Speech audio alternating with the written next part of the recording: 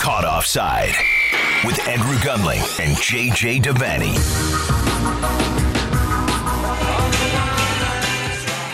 Henderson outside of the boot, magnificent ball. Salah for the hat trick. Oh, he's got it. The first touch wasn't his best, but Mo Salah finishes beautifully. Oh, yes. Caught Offside from the Upper West Side of Manhattan and from an apartment in Brooklyn, New York. Andrew Gunling and JJ Devaney. What's up, brother? Oh, what a Monday. What a Monday. I have floated through this last 12 hours or so, Andrew. There's few things in life can give you that kind of joy. And yesterday gave me all of it. A joy overload. Yeah, I'm sure it did. That had to have been one of the most memorable Liverpool-Manchester United matches that you've ever seen. It's certainly one of the most memorable I've ever seen. Most of us have never seen one that looked like that. 5-0. We'll, of course, talk a lot about it. JJ will do the best he can to remind himself that this is not a Liverpool podcast, that this is technically a neutral podcast. It should be an interesting effort. No, I've got all. I'm going to, here's the plan. I'm going to create what I like to call a gloat bubble, right? So there will be an allocated time for the gloat, and then the rest will be just talking about the game and analysis. I mean, do we want to just tell the many thousands of Manchester United supporters that listen to this podcast to just hit fast forward to a certain point? I mean, will you be able to contain yourself? I saw on Twitter you were bordering on insufferable. You texted me yesterday, basically ready to do an emergency podcast over it. I forget what you said. I had your text message here. I don't have them in front of me now. But you completely forgot that I was ready to put a hole through my wall after the Tottenham West Ham game. But we will be neutral. The other problems of the world became a knout to me. Everybody else was an irrelevance. This was all about me. We've got Real Madrid and Barcelona to talk about. We've got some other interesting games from over the weekend. Chelsea, wow. Watford, wow. MLS stuff, mailbag, big podcast. Really, really excited about this. It felt like a lot happened over the weekend across the world in soccer. But let's start, of course, what you are still gloating about, what you are still floating, rightfully so, about, and what took place at Old Trafford yesterday afternoon. Liverpool just dismantling Manchester United 5-0, the tying Tottenham last season for the biggest beatdown there of a United side, a 5-goal deficit. That one was 6-1. And this was over fast. There are not too many games, JJ, that I watched. For me, the gold standard of, oh my God, what am I watching right now? From a beatdown perspective, I hold all of those up to what happened to Brazil against Germany. Yeah, it's the gold standard. And not often do I have those feelings come rushing back the way I felt watching from minute 20 to 30 of that game. But the first half, this is over a little bit larger of a span of time, but it was still confined to within one half. I felt similarly that this is not a fair fight, what I'm watching right now, that the referee needs to step in and stop this. Yeah, sometimes we go over the top when we talk about sporting endeavors and games of sport and football matches being humiliations. This was nothing short of humiliation. A goal every 10 minutes for the first 50 minutes. Incredible. And you thought at halftime, he's going to get them in, he being Ole Gunnar Solskjaer, and he'll shut it down a bit. He'll contain a bit. I mean, this is 4-0. This is humiliation of the highest level. He can't let this continue. And then Salah scores the hat-trick goal. Mm-hmm. And you're like, what am I watching? And you look at the clock, and it's not even an hour gone. Absolutely. I haven't seen this game. I suppose this game changed, and we'll talk a bit more about it because you've got some really nice questions on the rundown. But this game has been a tight, tetchy, nervy kind of game with not usually very good football and often 0-0 or 1 goal or 1-1 or something like that. But that kind of changed at the end of last season when Liverpool went and scored 4 at Old Trafford. And now that's 9 goals in their last 2 visits to Old Trafford. Yeah. Which is why I was a little bit at the end of the last podcast. This was the other thing I saw on Twitter, that you were taking your victory lap. Somebody tweeted at you how right you were. And yeah, that's and you, why and you were would like, they say yeah, that? I was. And I was thinking to myself, what he predicted Liverpool to lose. No, I didn't. No, I said that, and it was, I got it wrong. I didn't predict Liverpool to lose, but I thought it's conceivable, because I guess I did, after United's late win against Atalanta, I did what everyone seems to keep doing, is to give this manager the benefit of the doubt that, this will be the inflection point. This will be the turning point. And I guess somewhere I've internalized this. And even though I'm his biggest critic, or one of his biggest critics, maybe I started to believe that nonsense. And so what I said was, in response to the Paul Scholes, who, by the way, absolutely nailed it.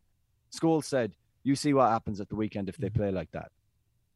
Those were his words. See what happens.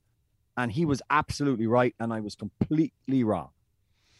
Yeah, and like we said, it was over quickly. And so let's talk a little more about it. Now, the first thing I was kind of thinking about as I was watching this, because, I've really thought highly of Liverpool from our preseason prediction podcast through certainly what happened yesterday. Sure. And so the question I kept thinking about is, okay, Manchester United are going to be the story that comes out of this. There's no question about that. Just who they are, the way they've been playing, this manager, Ronaldo, everything that goes into United.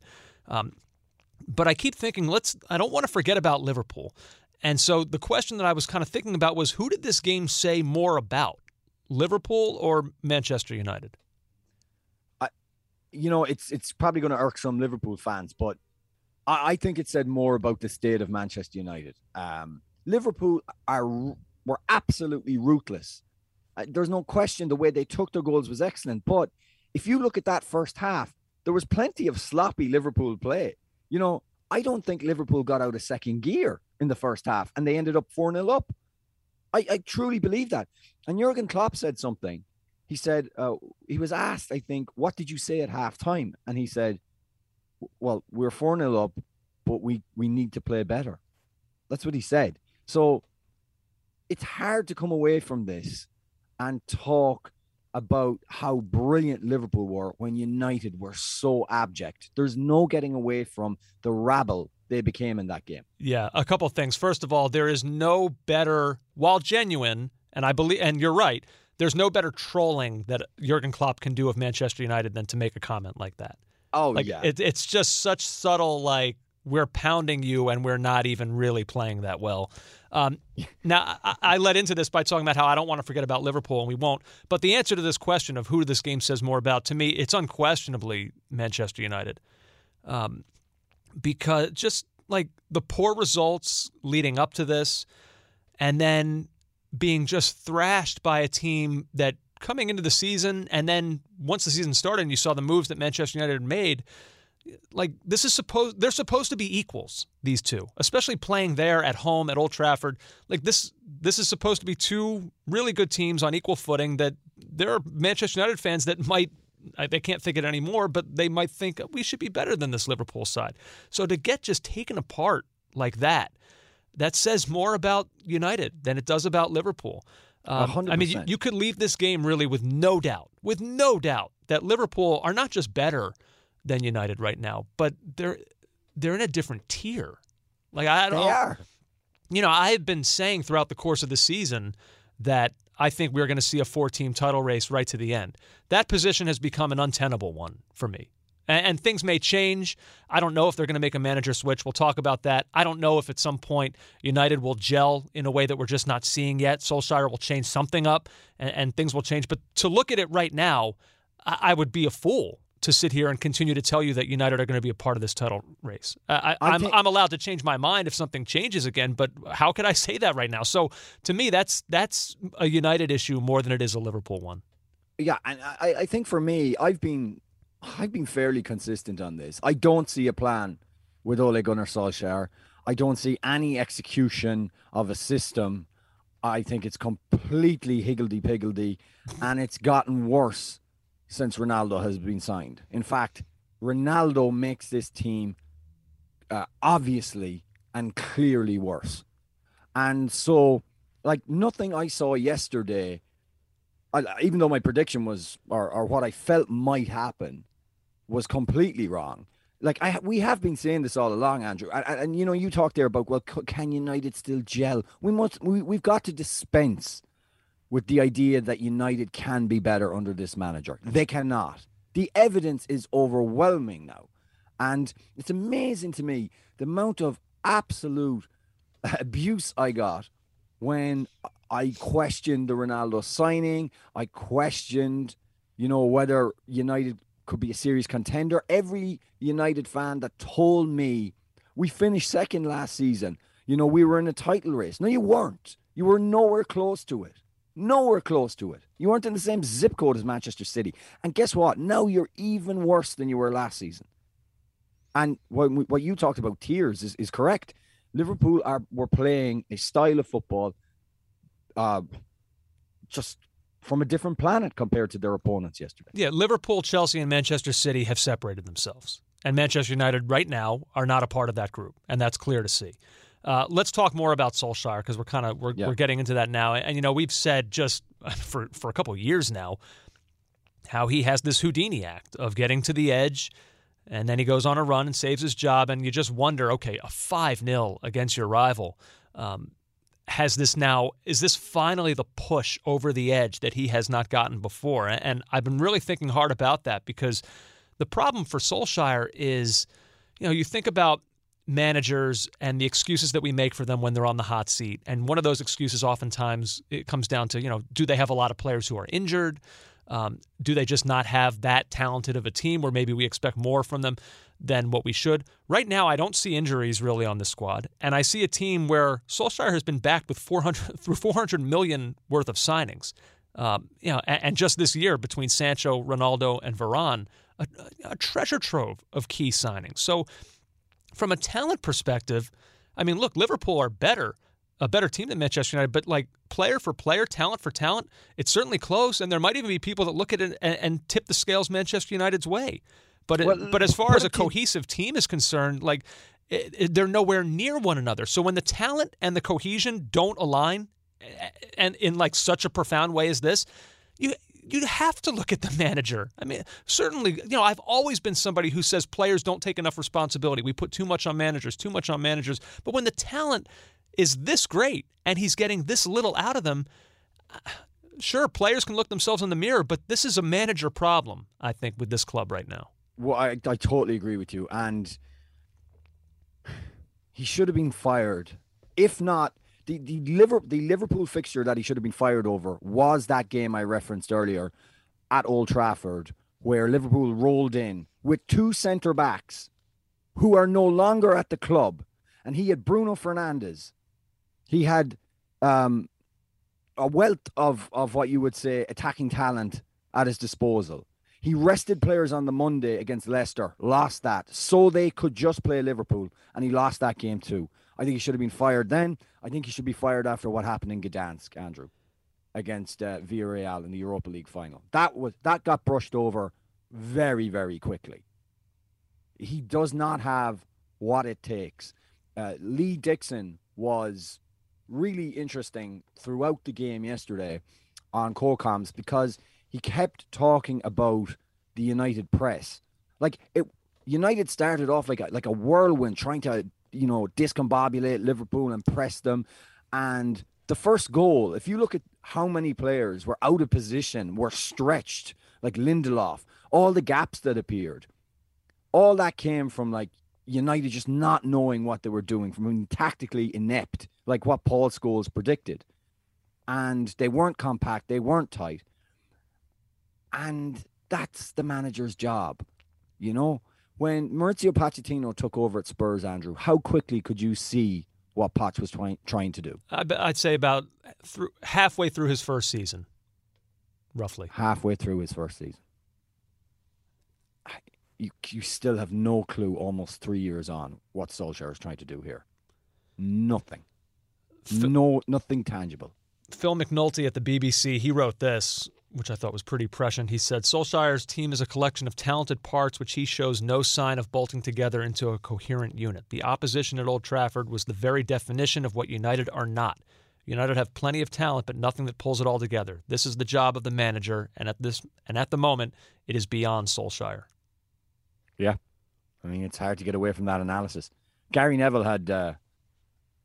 was pretty discombobulated himself after the game, and this is what he had to say on Sky. That was a shocker, an absolute shocker, and the timing couldn't have been worse because it's been building now for a few weeks against what I've called half-decent teams.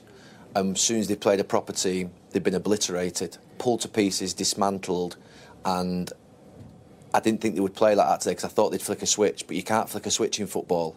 That Manchester United group of players, they get outrun. They're one of the lowest running teams in the league.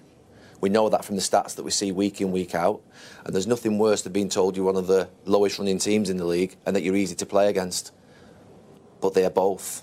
And that's a poor reflection upon the manager, the staff and the players. He stopped short of asking for his good friend to be removed, which I suppose is to be, you can understand that. He's in a difficult spot. But he has garnered a lot of criticism from people in England for not calling for the manager to be removed. I mean, do we need to hear that from him? No, we don't. Why do we need blood from Gary Neville? We can all make up our own minds. If there's a pundit out there that isn't saying that, I don't know. I heard enough there in that comment. I don't need to rake Gary Neville over the coals for not demanding his friend be fired. We get it. We all understand what's going on here. I agree with you. But he's right in what he says.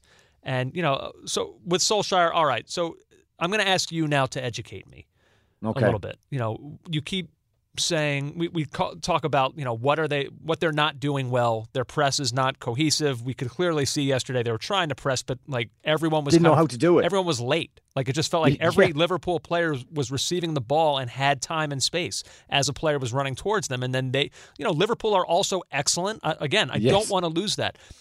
Every Liverpool pass, it feels like there's a purpose to it. Every guy who collects the ball knows where he's going next with it before he even receives it. And you can see that. And when players like that who are in this system now that they're clearly all fit for and they're all comfortable in, they all know what they're doing, there's a plan and you can see it. Yesterday, United, you've got Maguire and Luke Shaw crashing into one another. I think it was for the second goal, which directly leads to a simple Liverpool goal. And it's just it was on full display yesterday what one team looks like when they have a plan and what one team looks like when they don't. So what is Solskjaer to do? Give me, I know we don't often go down deep into tactics, but how can he make this work? Because it sounds like I don't know, it doesn't sound like he's going to lose his job. No. So if he stays, what can be done moving forward to try and fix this? Well, the first thing he should probably at least think about is dropping Cristiano Ronaldo. But we can't do that. He can't do that. And you can't cover in the modern game, or at least I don't think you can. We had a listener tweeted me and says, I agree with you about Ronaldo, but if he's not droppable, can he make this work?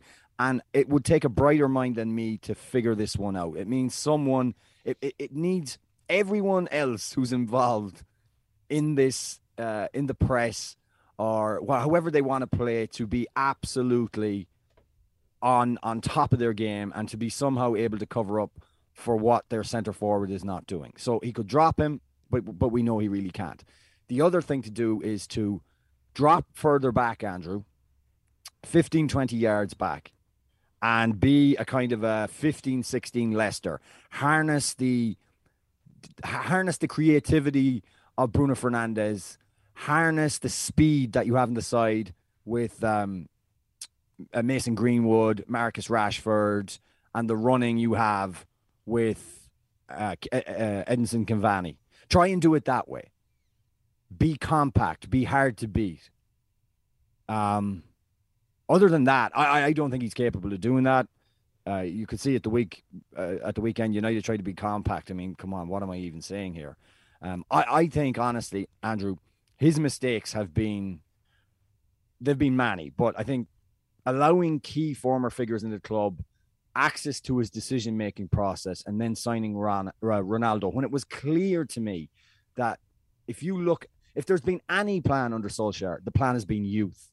And instead he's destroyed that by bringing in this centre forward, this iconic player that is struggling now to play with the younger players Did you read Mark Ogden? Yes, that Ronaldo and Mason Greenwood seem to not be able to get on the same page, and it's becoming a problem. Yeah.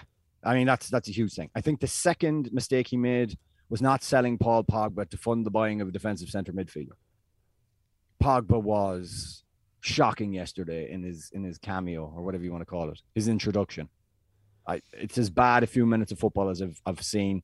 Coughed up the ball in the middle of the park for the goal, for the 5th goal. And then the tackle, obviously, and Naby Keita, dreadful too. Yeah, and finally the coaching, Andrew. His coaching is just, it's not been good enough. Yeah, so a couple things to react to what you just said there. First of all, I totally agree about not having that defensive midfielder or somebody who will do the dirty work. We've said that for, countless number of episodes on this podcast. We've said they're not going to get N'Golo Kante, but they need a light version of that.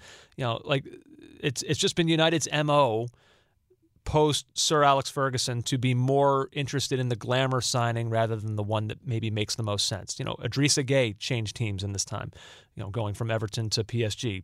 Wouldn't a player like that be the right fit for a Manchester United or like a Wilfred? I do not disagree with that in you're saying there. A Wilfred Ndidi type from Leicester City, something like that. But instead they've, and I'm not saying that they've spent, that they've been stupid about all their spending. They needed central defenders and even with some of the mistakes he's made recently, I know that this isn't the greatest time to be lauding him, but Harry Maguire and Raphael Varane, under normal circumstances, is a good central defense partnership. Wan-Bissaka out on the at fullback, like that, those are good signings. But we've just seen a lot of glamour signings come in up front where maybe they weren't necessarily what Manchester United needed in that moment. Here's the only thing I'll ask you about Ronaldo.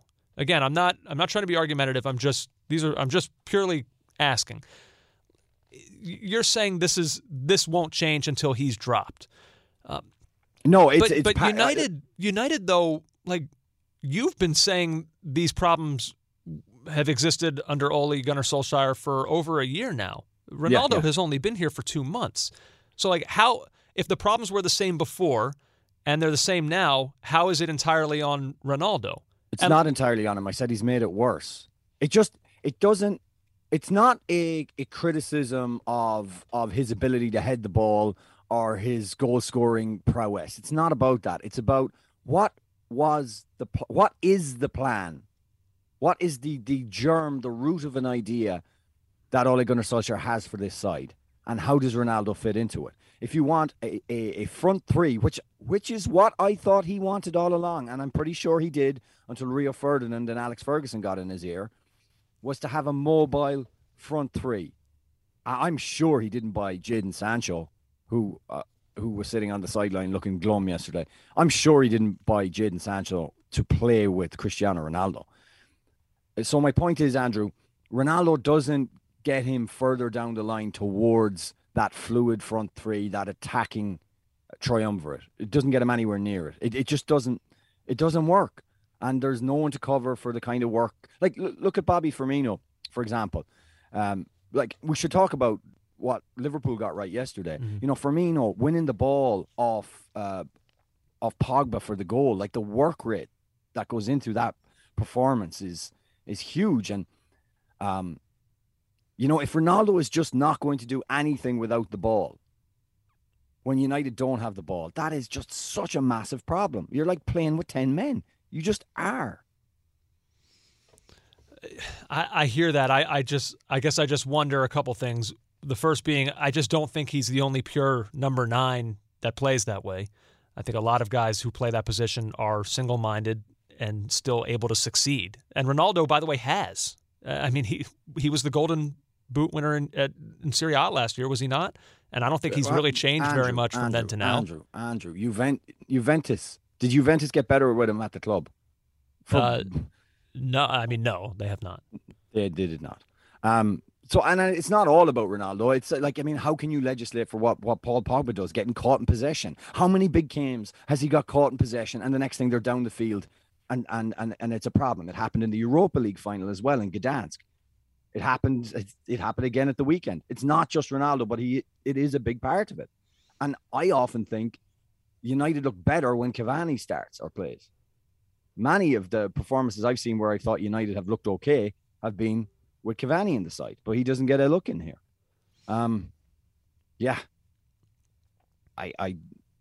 I don't want to say I told you so, but I did ask, how was this going to work? I needed to know what was the thinking behind getting Ronaldo. And there wasn't any. There just wasn't any, except he's probably the greatest goal scorer of all time.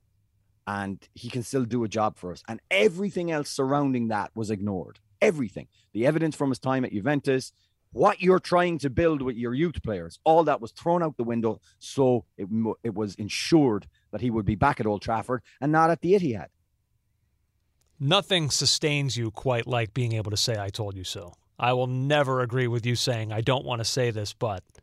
I'll tell you what truly sustains me, was watching Sir Alex Ferguson puff his cheeks out in absolute disgust as the 5th goal goes in. Oh, and then the cameraman panning straight to Kenny Dalglish, who was just in uproars of laughter. He can't believe what he's seeing. That was some good television. That was some really good production value there to make sure they knew where both of those legends were in the stand and to get the camera on them at that moment. Yeah, Sir Alex couldn't have enjoyed that. That had to have been hard to watch. And I'm, again, God, this is going to get me in trouble, but I'm going to say it. He's part of the problem too. If he had the role that we're told he had in signing Ronaldo, that's part of the problem too. And that is something that I really feel sorry for Ole Gunnar Solskjaer to have to put up with this guy, the ghost at the feast. He's still around. He's still pulling the strings, and the manager doesn't have full autonomy. That is a problem, Andrew, and you can't say it isn't. A couple notes on Liverpool that are worth mentioning. Mohamed Salah, just unbelievable. First player to score a road hat trick at Old Trafford since April 2003 in the Champions League. Big Ronaldo. That's right. Other Ronaldo. Yeah. Very good Ronaldo. Yep. Salah's hat trick breaks a tie with Fernando Torres for 4th most by a Liverpool player in the Premier League. Do you know the 3 who have had more? More hat tricks for Liverpool in the Premier League era. Robbie Fowler. He's number 1, yes. Michael Owen. Number 2. And Ian Rush. No, Luis Suarez. Suarez. Yes. Yeah. Suarez. Good old Louis. Mo Salah, I don't know what else you can say. He's just in some kind of zone right now where everything he does seems to be the right thing. Even JJ, the 3rd goal that he scored, as I was watching it develop, he's in position where you think, okay, this is obviously dangerous, and it's Mo Salah, so look out, we could have something here. But then you see his second touch, and you think, oh, no, not quite. But he still gets to it and still chips the keeper. I don't know if that's on Salah for just the quickness with which he got to a ball that it looked like he pushed a little bit too far ahead of him, or if it's on De Gea for not coming quick enough to get it. I guess it's both of them. Everything he does right now just turns to gold. It's incredible. By the way, we have to talk about Jordan Henderson's pass. Mm-hmm. I talked about Firmino turning the ball over from Pogba. The pass, Andrew. That kind of a pass is not something you instantly relate with Jordan Henderson. You don't think, outside of the foot, passes that curve into the path of a striker. That's his game. I thought Henderson was brilliant yesterday as well. Player of the year performance, if you ask me. Stop. Why can't you luxuriate in the goal? You were all over Salah's goal last week, the pass for Sadio Mane, and now you won't give this some love? No, I didn't care for this one. You're a cheap man. Cheap man. By the way, I had this weird kind of thing going on in my head. I was trying to work out, I went for a walk today. I was trying to work out a good analogy for Ronaldo and the things he won't do off the ball. All I could think of was like your basketball league. So imagine if I showed up with a guy say he was on the bench at Duke University. Say he had like good pedigree and his name is Jeff. And we show up for a league game. I say, here's our new player, Jeff. And you're like, oh, great, Jeff. Yeah, I heard about you, man. So here's how we like to play. And Jeff goes, no, I'm going to stay on for every single minute, but I don't do defense. I don't do man marking. I don't do any of the things. I just stand and I wait for you to get me the ball under the hoop. Mm-hmm. Is he scoring? Is he putting up 40 a game? I mean, I don't know. Because then it might be, then his pros may outweigh his cons. Yeah, I mean, Jeff's not been the same since he left Duke, Career didn't really work out for him. Then he had a couple of divorces. Oh my. You went to a dark place. It's not, he's at it rough. He's a bit punch. He's not quite, but you know what? Coach K liked him for about 10 minutes. So Jeff comes along. You wouldn't tolerate Jeff. He would never come out of the game. He would refuse to come out of the game, be subbed out. Andrew, you would have no time for Jeff. Probably not.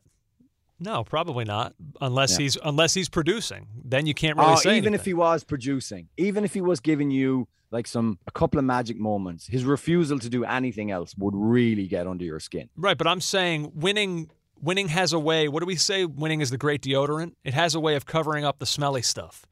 Everyone's feeling good after a win, and you might think when you get home and talk to your wife, you might think, I just kind of wish he would do these things differently, but we're winning. But like when it looks like that, when you're losing 5-0, well, then you're not winning. Then it's not what's happening is not working. So it becomes easy for this to bubble to the surface. Two other notes on this before we turn. Anyway, the page. that's my new character, Jeff. Okay, yeah, he sounds like quite a guy. I look forward to many more episodes featuring him. Jurgen Klopp, 200 career wins with Liverpool, JJ, in all competitions. Fastest manager to 200 wins in club history. Did it in 331 matches with Liverpool. This era that you are a part of, that we're witnessing right now, it's one of the greatest in their history. We're seeing it. 100%. I should also say, what did Liverpool do after Brendan Rodgers? They went and they got the best possible replacement. Now, are United going to do exactly that, or are they going to wait? That is a key question. Well, I mean, look, right now it seems to be all about Antonio Conte right now. Mm-hmm. I don't know how much that moves people. I'm not saying he's a great manager, certainly, and an upgrade. Whether or not he's a culture changer, I don't know. He's done it before. I mean, I think the job he did at Chelsea was really, I think it was underrated. He's fiery. He's a fiery character. Mm-hmm. I don't think that should discount him. I don't know. And he said he wants the job. He more or less has said he wants the job. He appears to be leaking that he has interest. The old tweet from Fabrizio Romano has done the rounds. So I think United fans, particularly in the immediate aftermath of that absolute hammering, would be very, very happy to hear about his name being mooted. By the way, we're talking about Salah there, and we never talked that he has now 107 goals to his name in the English top flight, taking him above Didier Drogba, who had 104. And Drogba did that across 2 periods. And the first period at Chelsea was 8 years. Salah's only been at Liverpool, since 2017, 2018. Incredible. Half the time. Right. You're referencing now most goals by an African player in the Premier League. Yes. Yeah. Incredible. I mean, really, amazing consistency. He's a brilliant player. And this is probably, for all the great versions we've seen of Mo Salah during his years at Liverpool, this is what you're seeing right now is the best. This is as good as he has ever been. So Liverpool fans, even neutral fans, I would say, to enjoy this, because you're watching a brilliant player at his absolute peak right now. All right, let's move on. Are you like? I know you were so giddy before the show. I hope that satisfied whatever muscle it was you needed to flex. I honestly think that your general tenor about me being excited about this win has been, frankly, disappointing. Yeah. I don't know why. It's the one. It's a real negative quality in me that when it comes to sports, I have a hard time watching the joy of others. Like I remember when the Eagles won their Super Bowl. Some of my friends that aren't Eagles fans said that they were kind of rooting for the Eagles because like they knew how happy it would make me, and some of my friends that are such diehard Eagles fans, and that's so nice of them, and that's a gene that I just don't have. I don't get that joy in watching someone else celebrate a title. Yeah, I have to say, I felt so many feelings when you guys had your amazing comeback against Ajax in 2019. The fact that you don't feel that way for me is, again, like I said, it's disappointing. I would go as far as to say your favorite word. It's troubling. Yeah, I was sickened by your comeback against Barcelona. Really made me ill. You were happy that both of us were in the final. You were happy for what that meant for the podcast. But I had said from day one, as the Champions League as that Champions League was transpiring, I mean, we must have been in the round of 16, and I said, "Oh no." I mean, we could go back and find the tape. I said, "Oh, just don't let it be Liverpool. Like, it'd be amazing for Tottenham to go on this run. It'd be so much fun, but please, not you guys. A, because I knew you'd win. You own us. And then I'd have to deal with you for years. And here we are, years later. Yeah. Oh, before we get to El Clasico, obviously the tackle on Naby Keita, bad tackle, correct red. Brutal, yeah. How did Ronaldo stay on the field? How is that not violent conduct? I think the fact that the ball served as some kind of barrier between Ronaldo's foot and Curtis Jones's body must have played into it. I mean, Ronaldo could, even though we all saw it, we all know what was happening there, you could always lean on this pretend notion that he's just trying to, maybe he didn't hear the whistle. Maybe he's just trying to get the ball. Like, you're right. We all know, but like, Ronaldo didn't actually kick Curtis Jones. He kicked the ball, which was against Jones. So you could play pretend with that if you wanted to. Paul Pogba, though, I mean, that was brutal, and he had to go. And I feel terrible for Keita because he's just hitting stride for the first time since we signed him like 3 years ago, and he can't stay fit again. And it's not his fault. It's not his fault. He's had the two weirdest games that I can remember back to back. Like we said in the midweek in the Champions League, scores a great goal, yanked at halftime. This game, scores a goal against Manchester United at Old Trafford to get the route started, gone with an injury midway through the game. Just like, this guy can't get a break. Like, these are days that he should be enjoying and cherishing forever, and these have turned into like bad days for him. I feel bad. I think Konate had a good day as well. Talk about that was really his, what I say, coming out party, for Liverpool, his real announcement. I mean, they all did. No one for Liverpool had a bad game. This was one of those games. You pray to be on the field for a game like that. Everybody's 8s, 9s all around. I love it. Yeah, you should. You certainly should. El Clasico, JJ. Real Madrid, they go into the Camp Nou 2-1. They come away with the victory. Fun game, I thought. Not necessarily like played at some of the levels we've seen of past Barcelona and Real Madrid games, but I still thought it was fun, competitive. And, you know, I feel like I've seen some real criticism of Barcelona in the wake of this, that they just weren't up for it. I thought they were fine. Like, they're not better than Real Madrid, at least not right now, for whatever reason. I still think they have the talent where they can compete, and they did. It was a very tight game, I thought. In fact, did Barcelona win the for whatever I say win? Did they have the higher XG in this game? I haven't seen the XG on this one, Andrew, but I think they might have. Why don't you do that while I talk about how I agree with you? And it's just the whole fact of losing like such a massive game like this, a derby game, kind of glosses over the fact that it was a more than decent performance by Barcelona. They weren't overmatched. They were in the game throughout, but for one incredible miss, like a truly incredible miss from Serginho Dest, who did get an assist for Aguero then later on, which went some way to make up for that miss. But had Serginho Dest scored that would have been the opening goal. How would the game have panned out after that then? I'd be curious to see it. Now, tactically, the gap, the hole in behind Mingueza and Dest, which was exploited a lot by your boy Vinicius. Three times in the first half, and then definitely in the second half, where Dest had that he was trying to head it back or he was running backwards, and Vinicius got in.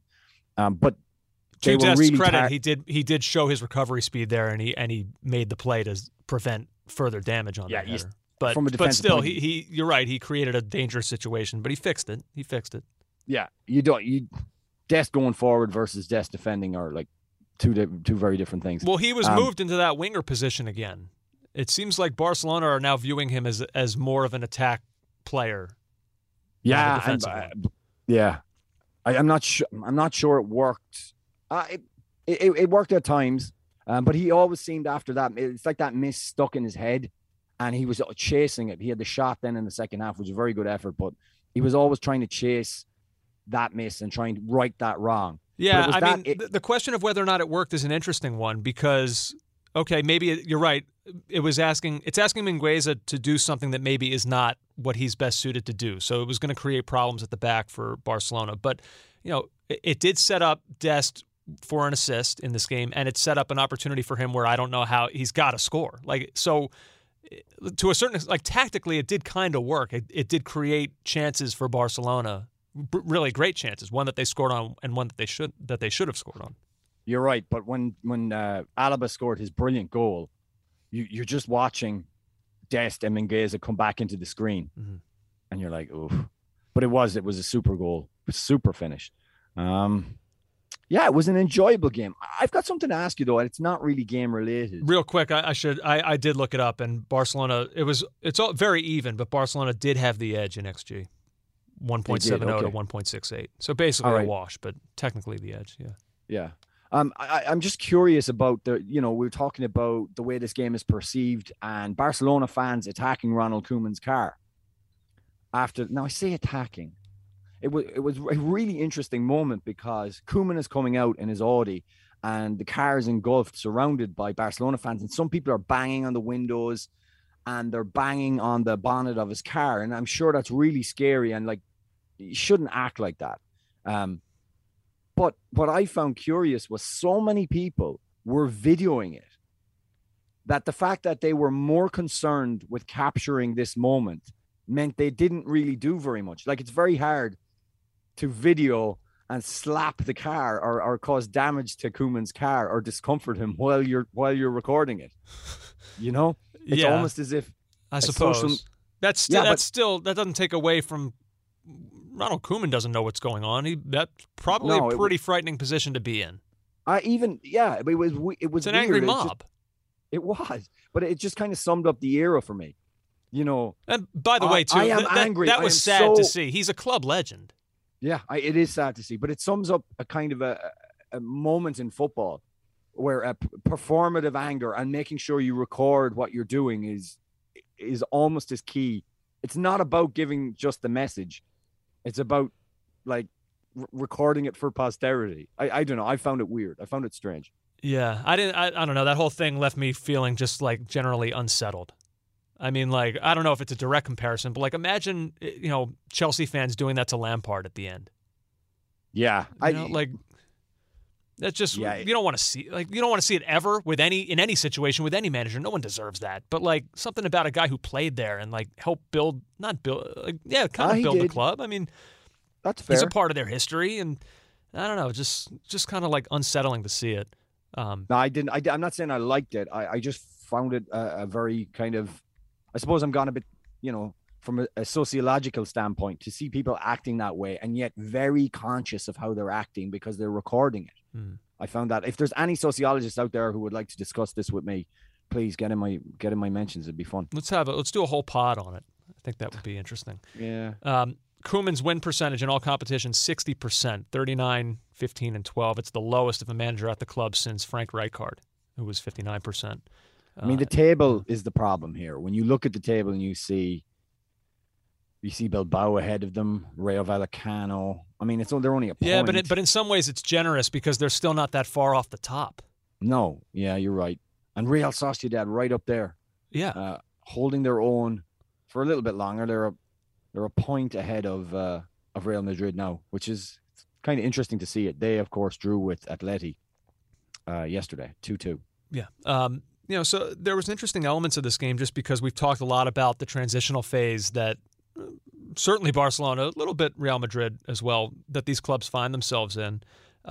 This is from Stats Perform, JJ. Barcelona's average age of 25 years and 253 days marked the youngest starting 11 by Barcelona against Real Madrid in a La Liga meeting in over the last 20 years. Wow. Sign of the times. But you got Gavi out there. You got Ansu Fati out there. I still contend that the future is not as bleak for Barcelona as it might sound. Now, it's a matter of whether or not they'll be able to keep these guys, but they've locked up Fati and Pedri to contracts with billion-euro release clauses. So it's not like, there's going to be a couple rough years as these guys grow and mature, but I still think that this is not, that we're not heading into this dark abyss for Barcelona. Not yet. Maybe I'm too optimistic. Maybe I need to darken like you.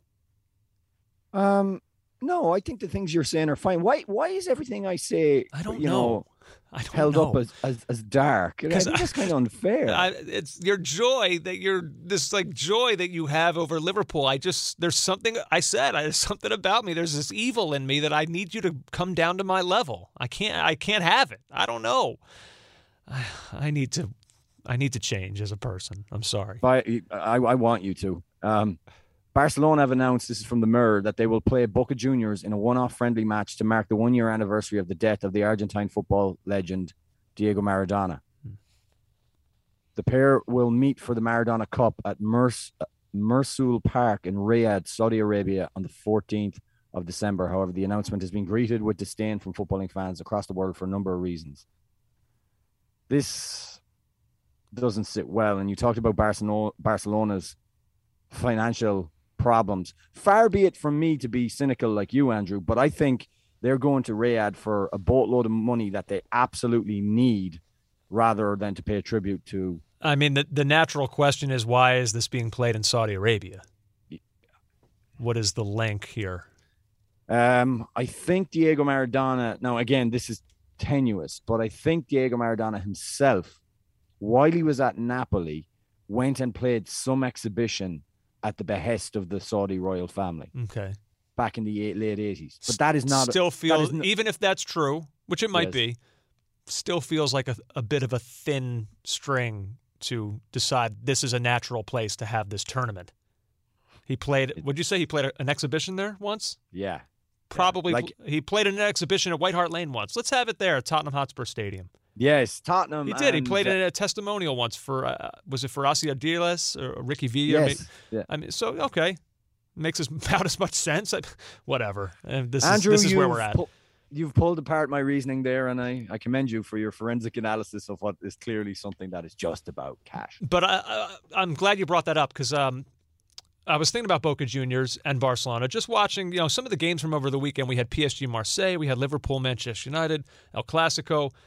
What are the best rivalries right now in this sport, JJ? Is it still? I always think about Celtic Rangers, just because that one almost feels political as much as it does athletic, almost, which is troubling, but certainly makes for quite a rivalry.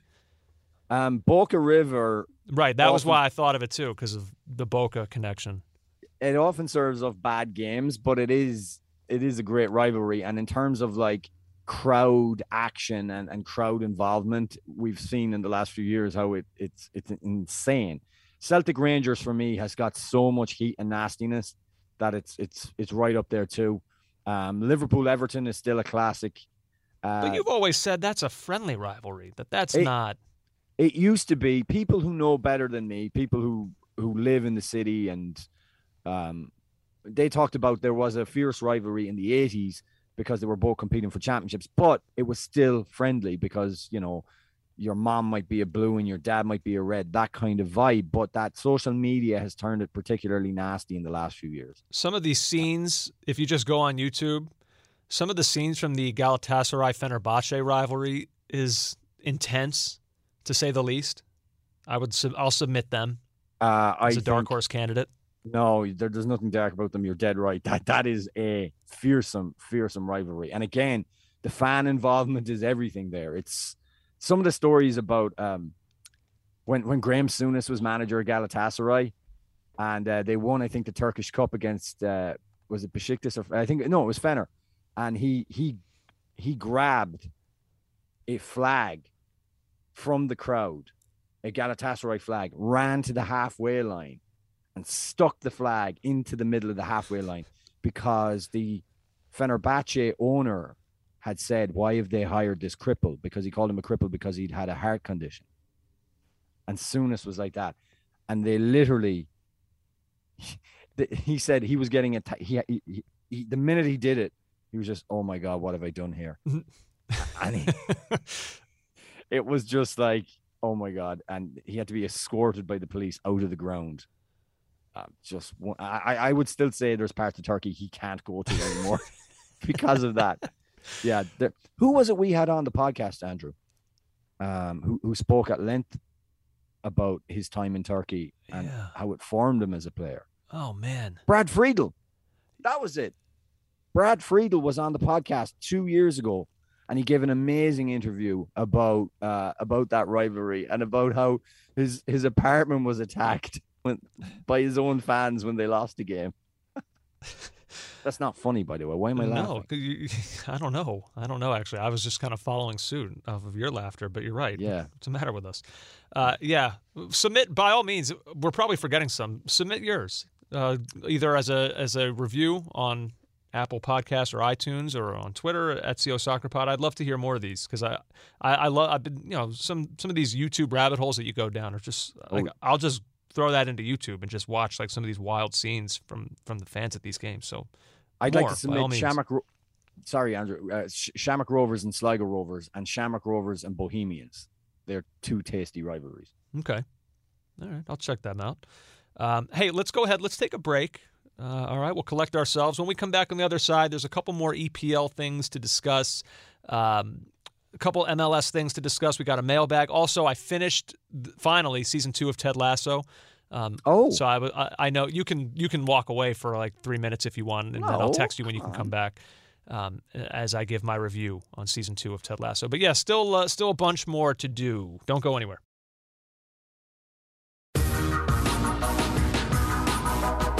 Back now on Caught Offside.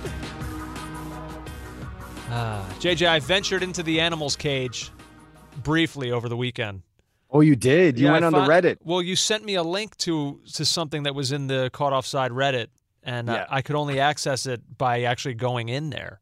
So, the zookeeper allowed me access, and I spent about 5 minutes or so in there. What a lovely place. Truly. I'm not even being facetious or joking around or anything. It was actually like really nice to see like this kind of like community of people talking about the shows. It was beautiful. You'll have noticed that they've changed from members to animals on the Reddit. They're now calling themselves animals. So lovely animals, but so it's yet another place. Like I encourage people. Like obviously, we interact on Twitter or wherever, but like that also looks like a pretty fun place to interact. So if you're listening to this podcast and you're a fan of this podcast, then check out the Reddit page because it seems like there's cool stuff going on in there. It's nice and it's respectful. Yeah, it's my kind of just forum. That's really your speed. Let's see. I'll give my Ted Lasso review in a few minutes, but before that, JJ, we got him. So there were 2 results in particular. I mean, really 3, but we spent a lot of time on Liverpool United. There were 3 results this weekend in the Premier League that if you didn't see the game and that you just saw the score flash, they were what I call wait what results, because you would see that score flash and you just go, wait, what? Liverpool we talked about, and then Chelsea dropping a touchdown with an extra point on Norwich, who are done. Like today here in October, they are finished. And Watford 5-2. So I'll ask you now, and I have my answer. Which was the more wait what result between those 2? I have to say it was the result at Goodison Park. Mm-hmm. It has to be. 100%. Everton starts so well. Then they concede 5 goals. There was a buzz in the ground. People were happy after about 2 minutes when Tom Davies scored. It was 1-1 at halftime. Everton then went ahead on the hour. Great goal from Richarlison. Beautiful diving header. I mean, at that point, you think, they'll be fine. Andrew, they conceded, 4 goals in 13 minutes? I have a stat here. Ugh. It's so horrifying. Everton fans, hold your ears for 5 seconds. Watford is the first team in Premier League history to trail after 75 minutes and win the game by 3 or more goals. How does that happen? How does it happen? And by the way, how does Watford do it? They just lost 5-0 themselves. This was such a bizarre game, one of the strangest games of the season. We won't see too many stranger than this the rest of the season. And I got to say, the performance from Joshua King was absolutely exceptional.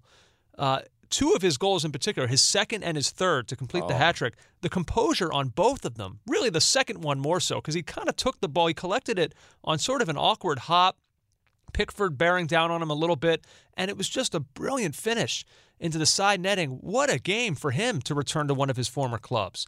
Wow. Now, I'm shocked that you preferred that one over him sending Michael Keane to the laundrette. I just thought the second one was a higher degree of difficulty. Oh, the way he rolls his foot across the ball, though, on the Keane, on I'm calling it the Keane goal, where he just sits him down.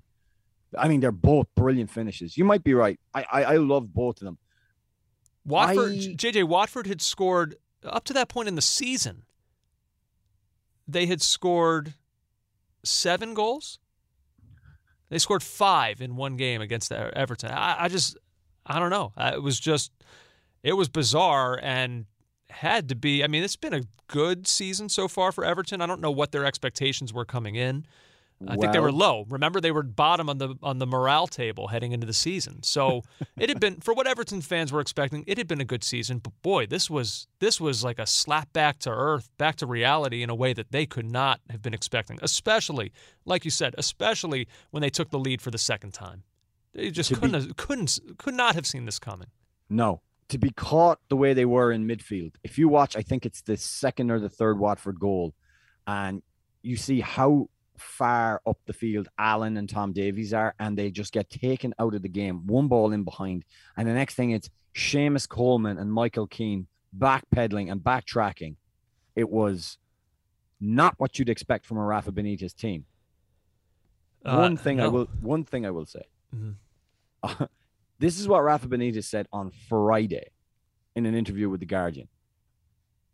Maybe it wasn't an interview. It might have been at his press conference. This is Rafa. I said in one press conference that 8th place means nothing to me, and I really mean that. I don't want to stay here and try to survive. I want to be sure I can improve anything with my experience, my view, and my staff. The main thing will be my players. The players. I am not stupid. It depends on the players, what we do on the pitch. I want to be sure every player understands what it means to play for this club and go on the pitch in front of the fans and give everything. They are doing that, and I think the fans appreciate the effort of the players. But it has to be the same in each department. When you see the money spent, the money the club has spent, it must be in a better position. You have to compete against all the teams, and it is not straight away that you start winning games and doing everything right.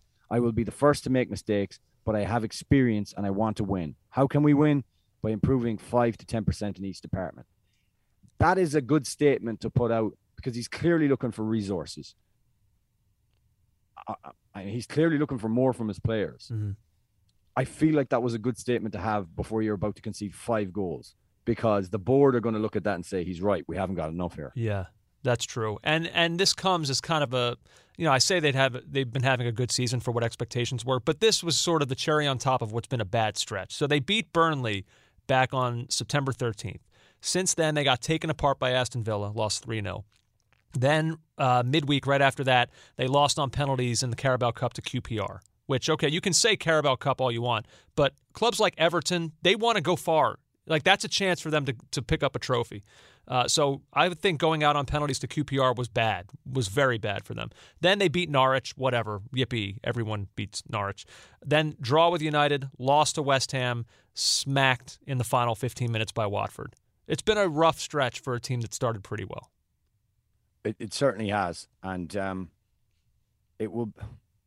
It's Watford. That's such a big part of it. It's Watford at home, and you concede 5, and 4 of them come in the last quarter of the game. That is so hard to take. And so let's also talk about the other one, the other wait what result. Anytime you see a 7 on the board, I mean, yeah, sure, Chelsea and Norwich. Okay, that's not crazy in the way that Watford Everton is, but still 7 goals. You have a favorite from the 7? I don't really, Andrew. So I have the second that they scored. Now, the goal itself, Callum Hudson-Odoi, the finish, it was fine. But again, for the second time this year, I'm looking at a Mateo Kovacic pass, and I'm thinking this guy, like, it's time we anoint him as clearly one of the best passers in this league. It was another one of these like 40-yard through balls that he just threads perfectly right into Hudson-Odoi's path. And he does what he should do in a situation like that, 1v1, bit of a tough angle, but still a good player like him should score. But Kovacic is just, what a season he's having. I mean, he's a brilliant passer. You enjoy him very much, yeah. But I feel as if this Kovacic talk is just trying to eat up time or trying to create a gap for what's coming, to protect yourself What do for you what's mean? coming. Well, you got to talk about Tottenham and Well, I'm not even finished talking about Chelsea. Oh, okay. How dare I just thought you were avoiding things a bit. Why? I that's face all my fears. JJ, I faced the last year and a half of Tottenham, okay? This was nothing. All right? No, the other thing I wanted to say about Chelsea before we move off of them is that, boy, who would have thought that we'd be saying this about Ben Chilwell, that he's the first Chelsea player to score 4 goals in 4 straight games since Eden Hazard? Did not see that one coming. No. Look, good player, definitely. Good player, but, like, lethal goal-scoring threat? All right. Wow. Like, if you can add that to Chelsea, just amazing that a few days ago they lose Lukaku and Timo Werner. And we're like, oh, man, that's a brutal blow for a team that's been having a bit of a rough time here and there scoring goals. And then they come out and they score 7. It's just like, it shows what they have. Mason Mount getting a hat trick, missed a penalty, but it was called back for the keeper being off the line. Then he converts it, although the second one he took wasn't that good either. But he finishes with a hat trick. So, yep, on they go. Onward and upward for Chelsea. And, all right, Tottenham and West Ham, look, Spurs, like, these London derbies are beginning to take a toll on them. Yes. I mean, this is 4 now already. They've lost to Palace, Arsenal, Chelsea, and now West Ham. And, look, I'll say this for them, too. I said, and I continue to feel this way about them, I said at the end of the last podcast when they played well in the win over Newcastle, I said, I don't know what this team is. I don't know if they're good, if they're terrible. I don't know what a reasonable expectation is for them. And I sit here now and I still feel that way. They're very weird. They go through stretches where they look, impenetrable defensively, like they did in the first 3 games of the season when they didn't allow a goal. But by the same token, they go through stretches where they look utterly incompetent in attack, which is really frightening when you think about some of the players that they have. And I don't think it's a situation where Harry Kane's head is turned. He's still thinking about Manchester City. Like, we're into the season now. He's back and he's playing. And so I don't know. Like, if we want to sit here and talk about Solskjaer and, he's got all this talent and he can't figure out how to make it work.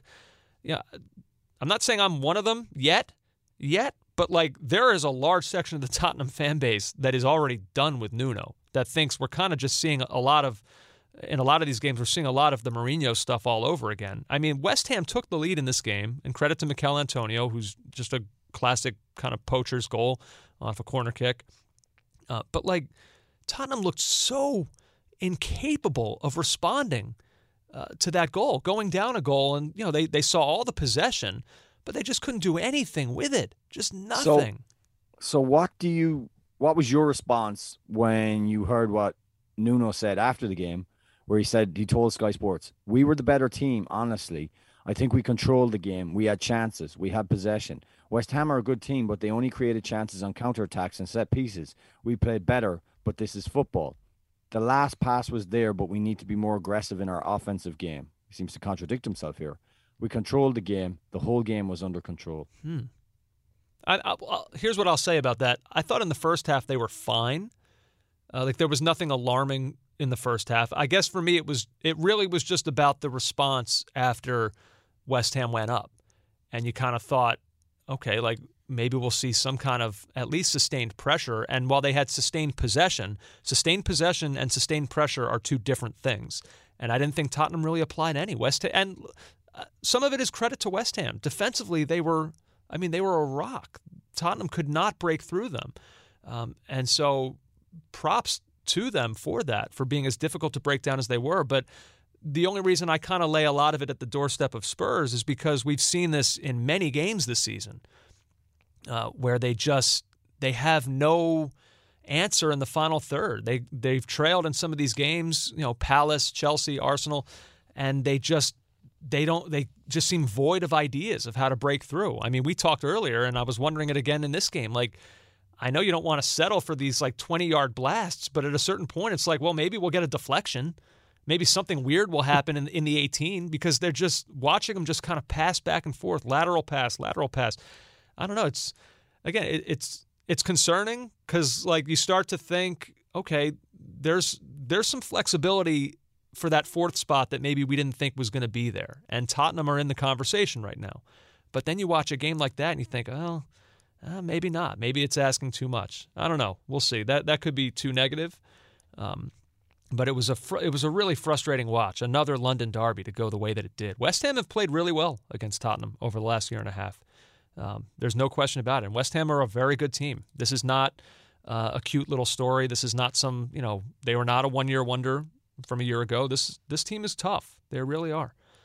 So I give them full credit. But yeah, not a fun morning watching that. No, not by any means. Do you have anything else on it, or can we move on to a couple? I've got a couple MLS things I want to get to before mailbag. Hit me with your MLS. All right, a couple things. So big weekend in MLS. A lot of standout results, kind of like what we saw in the Premier League. I mean, NYCFC 6-0 on the heels of what happened in the New York derby. So they bounced back. That was kind of a wait what result. But the big one for me, Sporting Kansas City go into Seattle. Huge. They come out with a 2-1 victory. This was... I'm not going to go so... I would not call this a statement game, but what it does, it certainly keeps Sporting Kansas City in the race, obviously, for that first spot in the Western Conference. They're 3 points back, tied with Colorado. They're both on 55 points, Seattle with 58, but a game at hand for Sporting KC over both of those other teams. So that's huge. I mean, it's the kind of game that there's a good chance these teams will see each other again in the playoffs. And if you've beaten Seattle on the road, not too far removed from when this next playoff meeting could potentially occur, there's a belief now. Like they know, okay, we can do this. We have done it. We just did it. So that's a really important win for Sporting Kansas City. Now, what I would say if I was Seattle is that their absences are absolutely part of the story here. Didn't have Raul Ruidiaz. And then Nico Ladero and Jordan Morris, if you hear what Brian Schmetzer is saying, I mean, these guys could be back for them in the playoffs. Even Morris, who I had kind of in my own mind ruled out, but not. Brian Schmetzer says he looks great in training, and they're just kind of waiting on the medical staff now to clear him. So those guys will probably be a part of the postseason picture for Seattle. And so, yeah, Sporting KC take belief in that victory. But Seattle could potentially still be a different beast come playoff time if they've got these pieces back. And I'm not saying I expect Jordan Morris to slot right back into the 11 and just be the guy he was before this injury. It takes time. I mean, you've talked about it with Virgil van Dijk, and they play far different positions. I mean, Morris is more about speed and getting down that wing and wreaking havoc, and Van Dijk is certainly not that. So, it's going to take some time, and he'll probably just kind of have more of a super sub role. But still, I mean, seeing him come on in the 80th of a tight game, that's going to give Seattle a lift. So we'll pump the brakes before we make any big proclamations. I still think the world of the Seattle team. One other thing from this game, I don't know if you saw this. I hope you did. The Tim Melia takedown. I don't know how else to describe it other than like a suplex of Christian Roldan that he did not see red on. If you haven't seen it, anybody listening out there, just type in like Tim Melia's name on YouTube or on Twitter or whatever, and you'll find it. I don't know the last time I've seen something quite like this, where he just kind of wraps up Roldan in the net and just like throws him to the ground. It's not regular, Andrew. It's not regular. What I would say about it is this. Okay, like for me, it's a red card. If you want to call me soft, fine, go ahead. But all right, so if you're someone out there who believes it's not a red, okay, we can do this now. Like now we know this is a thing that can happen. Like there's a reason we don't see this in this sport. You can't do that. Like whether it was like started as a harmless kind of like coming together or what, I don't know, but it finished as a suplex. And so like, all right, if you think that that's a yellow card offense or that's not a red or whatever, fair enough. Now we know. All right, that's within the rules. Goalies can suplex people. There you have it. So yeah, for me, red, but also hilarious. Like watching the replay, I must have watched it 10 times. I was like, he really did this in a game and stayed on.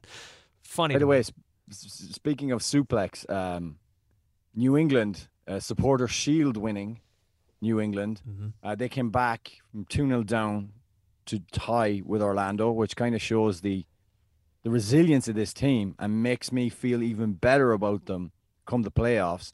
They've gained 18 points from losing positions during the 2021 season. So that's third behind Vancouver, who have 21, and Sporting KC, who have 19. But there is one thing, though, before you move on. There is one thing about that would worry me. Okay. Now you can't get. That's a great quality for a team to have, this belief that like we're never out of a game. But like, and Orlando City are a good team. They're 47 points, they're fourth right now in the East. But like, you do that too many times in the playoffs when like you don't, the pressure mounts a little bit, one and done. You're playing with fire, and like this is this New England team is incredible. They're going to win the all-time points record. It looks like with ease. But that's a bit of a dangerous game to like go down as often as they do. Yeah, I know what you're saying. There is a flip side to that coin. I am now all in on them going all the way. I really want it to happen. See, I don't really have any team in this, so I just watch and enjoy the playoff games, just mostly as a neutral.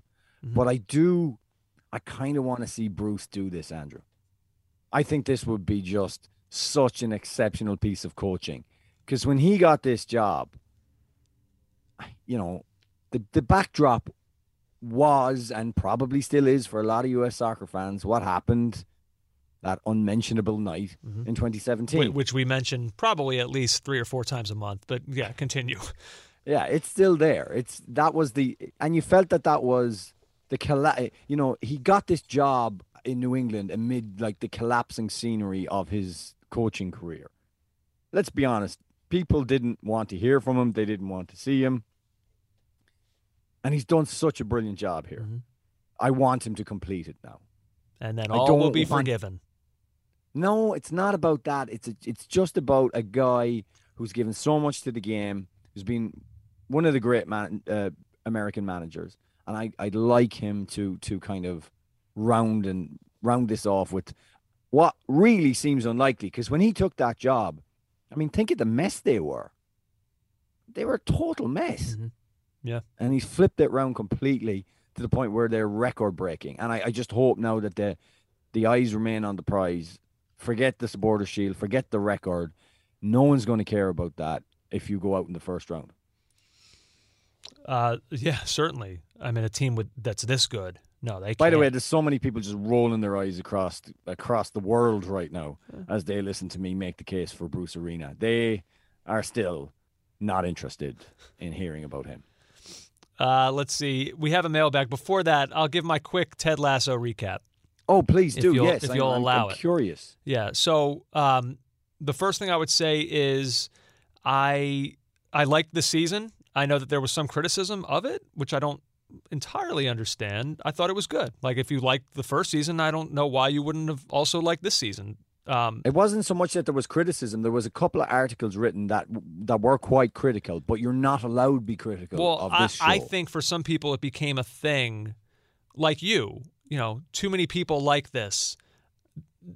That can't be. I have to tear it down. Andrew, you have to stop saying the that. approach you've taken. You know that's not the case. Don't put words in my mouth. All right. All right? I don't like it. Here are my two criticisms, and I don't want to give spoilers, so I guess hit the fast forward button a couple times if you haven't seen it yet. My first criticism would be, so there was a lot of people who did not. There was one episode in particular from this season that was a total removal from what this show has been. It was the Coach Beard episode where they lose in the FA Cup semifinal, and he kind of goes on a bender. And they do a whole episode just about him and this bender that he goes on. Now, a lot of people didn't like it because it was just like, this isn't the show that I thought I was watching tonight. Here's what I would say about that episode quickly. I actually love the idea of it, of like giving Coach Beard an episode where we kind of like, he's got this weird sort of quiet darkness to him. I'm in on exploring what's going on with that guy. He's an interesting character to me. The problem with the episode for me was they centered it around him with the 3 dudes from the bar. And, like, no offense to them, they're fine peripheral characters, I guess, but I'm just not interested enough in those characters where I want to go deep on them and, like, have them spend this crazy night with Coach Beard. Like, who are these guys? I would have been fine with that episode if instead of those 3 random guys, that are out with coach for the night. It's like a couple players on the team that we kind of know a little bit and are more interested in. So that was my only criticism from that episode. I know a lot of people, my sister hated it. A lot of people at work that I was talking to hated it. Thought it was a good idea, just didn't like the way they executed it. So that's my only critique from that. And then from the finale, this is where you really got to turn me down if you don't want any spoilers. So obviously we all know that Nate takes this unbelievable heel turn. He is now the villain. JJ, West Ham are setting up to be kind of the villainous team next season. As Richmond have been promoted. There's another season. Oh, yeah, you better believe it. You better believe it. And so West Ham have been bought by the woman that owns Richmond. Her evil ex-husband has bought West Ham. He's hired Nate, who takes this heel turn and is just a jerk. My only problem with it, I think making Nate into that character is interesting. I'm okay with it. I think that's fine. But the speech he makes, I wonder if other people thought this too. At the end, when he tears into Ted and he talks about, you made me feel like I was the most important person in the room and then you completely abandoned me. Where did that come from? Like, were there any scenes, maybe I'm just forgetting, but were there any scenes this season that showed Ted in some way ignoring or abandoning Nate? Like, that's a fine storyline to go down, but there should have been some kind of Easter eggs planted throughout the course of the season that could show you why, at least like give some credence to Nate feeling that way. It felt too random. Like an afterthought. Like, to me, Ted was this guy that gave the equipment manager a chance to be a coach on the team. And then that's it. Like, there was no other real conflict between them. And then all of a sudden, Nate has just, like, he doesn't feel like he's getting the credit he deserves. But, like, I don't know what actually happened between him and Ted that would have made him so bitter against Ted. So I feel like if they wanted that to be the storyline, that's fine and that's cool. But there should have just been more to make that believable, that Nate could feel that way. But I didn't really get that. Again, maybe I'm forgetting. Maybe there was an earlier episode. So I'm sure the animals out there, they'll correct me. But that was just how I felt. So, but all in all, though, good season. I looked forward to it each week, and I will certainly continue watching through the next season as well. So there you go. That is my Season 2 Ted Lasso recap. Mailbag, JJ, what do you got? CaughtOffsidePod@gmail.com. That's the email. CaughtOffsideESPN on Instagram, @CUSoccerPod on Twitter. Matthew Daniels kicks us off from the Instawebs. Hey guys, something for a mailbag. I'd like to know what you guys think of RSL's right back Aaron Herrera for the US men's national team. He now has 10 assists on the season, although Transfer Market says he has 9. And recently played in a back three in Salt Lake's last game, notching an assist as well. I think because he is in MLS and plays in Utah, he doesn't get enough credit. He deserves for a call up. So, Matthew, I'd be lying to you if you know he's come across my radar that much or that I've analyzed his game that much. But the easy answer to give you is that he is way down the line because there's just so many fullbacks in that U.S. men's national team setup. I don't know what you think, Andrew, but it's very hard to break into it. Yeah. Now, look, he is in the U.S. setup. He was an under-20. He was under-23 with the Olympic team. So he is he's on the radar. And it's a good shout by Matthew because he is having an exceptional season. I think the thing with him was always that he was good in defense, but was he going to bring enough in attack from what has now become essentially fullback is like an attacking position now? Is he going to add that element to his game? And you see his assist numbers. So he has. The problem, like you said, is that there's just a logjam. Like who's he going to get by? So he is an old man, JJ. He's pushing AARP levels at 24 years of age. Oh, forget it. It's over for him. So, like, I say that jokingly because 24 he's a youth. He's but a boy. But, like, Serginho Dest, who plays that position, we think, is 20. Reggie Cannon, 23. Brian Reynolds, at some point, will get further up in the pecking order. He's 20. Joe Scally is 18. Like, this is the right back right now for the U.S. So, I think Herrera is someone who could potentially benefit greatly from, like, if we have another Gold Cup situation, like what just happened with Miles Robinson, if he can get on a team like that, that's why the Olympics would have been so huge for players like him. And not qualifying was important for their development and for continuing to, like, get a shot at the big time. with the senior team, it's just going to be hard. So if he's going to have to. I hate to say this, it's cold and harsh, but like he'll have to rely on injuries ahead of him, and if that happens, he's a guy who could potentially get a shot. But right now, just looking at like a full healthy squad, it's hard to see. But it's not a bad thought by Matthew at all. And I understand, this idea of MLS guy, and he plays in a small market. He's off the radar. Like, that's fair. So I get where he's coming from. But yeah, it's just there's a log jam there. It's gonna be tough for him. Okay, let's see what we have next. Conrad, I have a question. What version of FIFA do you guys love playing when you were growing up? Back then, I loved FIFA 06 because of the soundtrack and to see mid-2000s AC Milan in its heyday. Also, keep up with the pod, and I like to hear more of JJ using The Sopranos as examples of soccer. Love the pod, guys. Thank you, Conrad. That's a great question. I'm going to let you go first. What is your favorite FIFA? Conrad nailed it. Like that, FIFA 05 and 06 were my junior and senior years of college, and I honestly cannot even calculate the number of hours we must have spent playing those games. They were incredible. Like those FIFAs were amazing, and he's right. The soundtracks for those were peak FIFA soundtracks. What were some of the songs on the 06 one? I think Block Party, I think, had Helicopter on it. Tune. There were it was great. Like it was those. Yeah, I loved it. Absolutely loved it. My favorite was from EA Sports, but it wasn't called FIFA. It was called World Cup '98, and it was on the the Nintendo 64. Okay. I loved it. I just loved it. I mean, graphically, it was way ahead of anything I'd ever seen before in terms of a soccer game. I just loved the way you would line up shots. I mean, compared to the modern game, it seems clunky and old, but it was great. It was a fun game, just a lot of fun. And then I think Pro Evolution Soccer brought out one in 05 or 06 that I really loved. You would be that guy. In a time when FIFA was just like the ruler of the soccer video game universe, you would be a Pro Evo guy. No, it wasn't. It was my friend Frank that owned it. And he used to say, look, they don't have the rights to all the names, or they didn't at the time. But this, in terms of gameplay and even graphics, was a superior game for a brief period.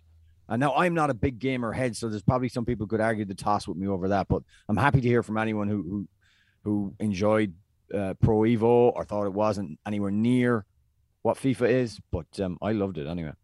And finally, the best boy asks, is Yuri Tielemans one of the best midfielders in the world? Which is a good question, and I would say I do not pay. I mean, he scored a brilliant goal at the weekend. A second weekend of brilliant goals from him, isn't it? Mm-hmm. I don't pay enough attention to how good he is, but if you look on FBref, the scouting report versus midfielders from the past year, midfielders in the top 5 leagues, he's right up there. Mm-hmm. He's absolutely up there. One of the things that I really liked, he's in the 89th percentile for XG assists, which is XG which follows a pass that assists a shot. That is great. Shot creating actions per 90 minutes, 3.10. That's in the 92nd percentile. Those are some good midfield numbers. Now, he's in the 21st percentile for his pass completion in the last year, which his pass completion is pretty low at only 79.3. I thought that was interesting. But then again, progressive passes, 89 percentile. So that's the thing, is that the pass completion statistic can be a deceptive one, because it might just mean, like, there are guys who can boost that number with simple lateral passing.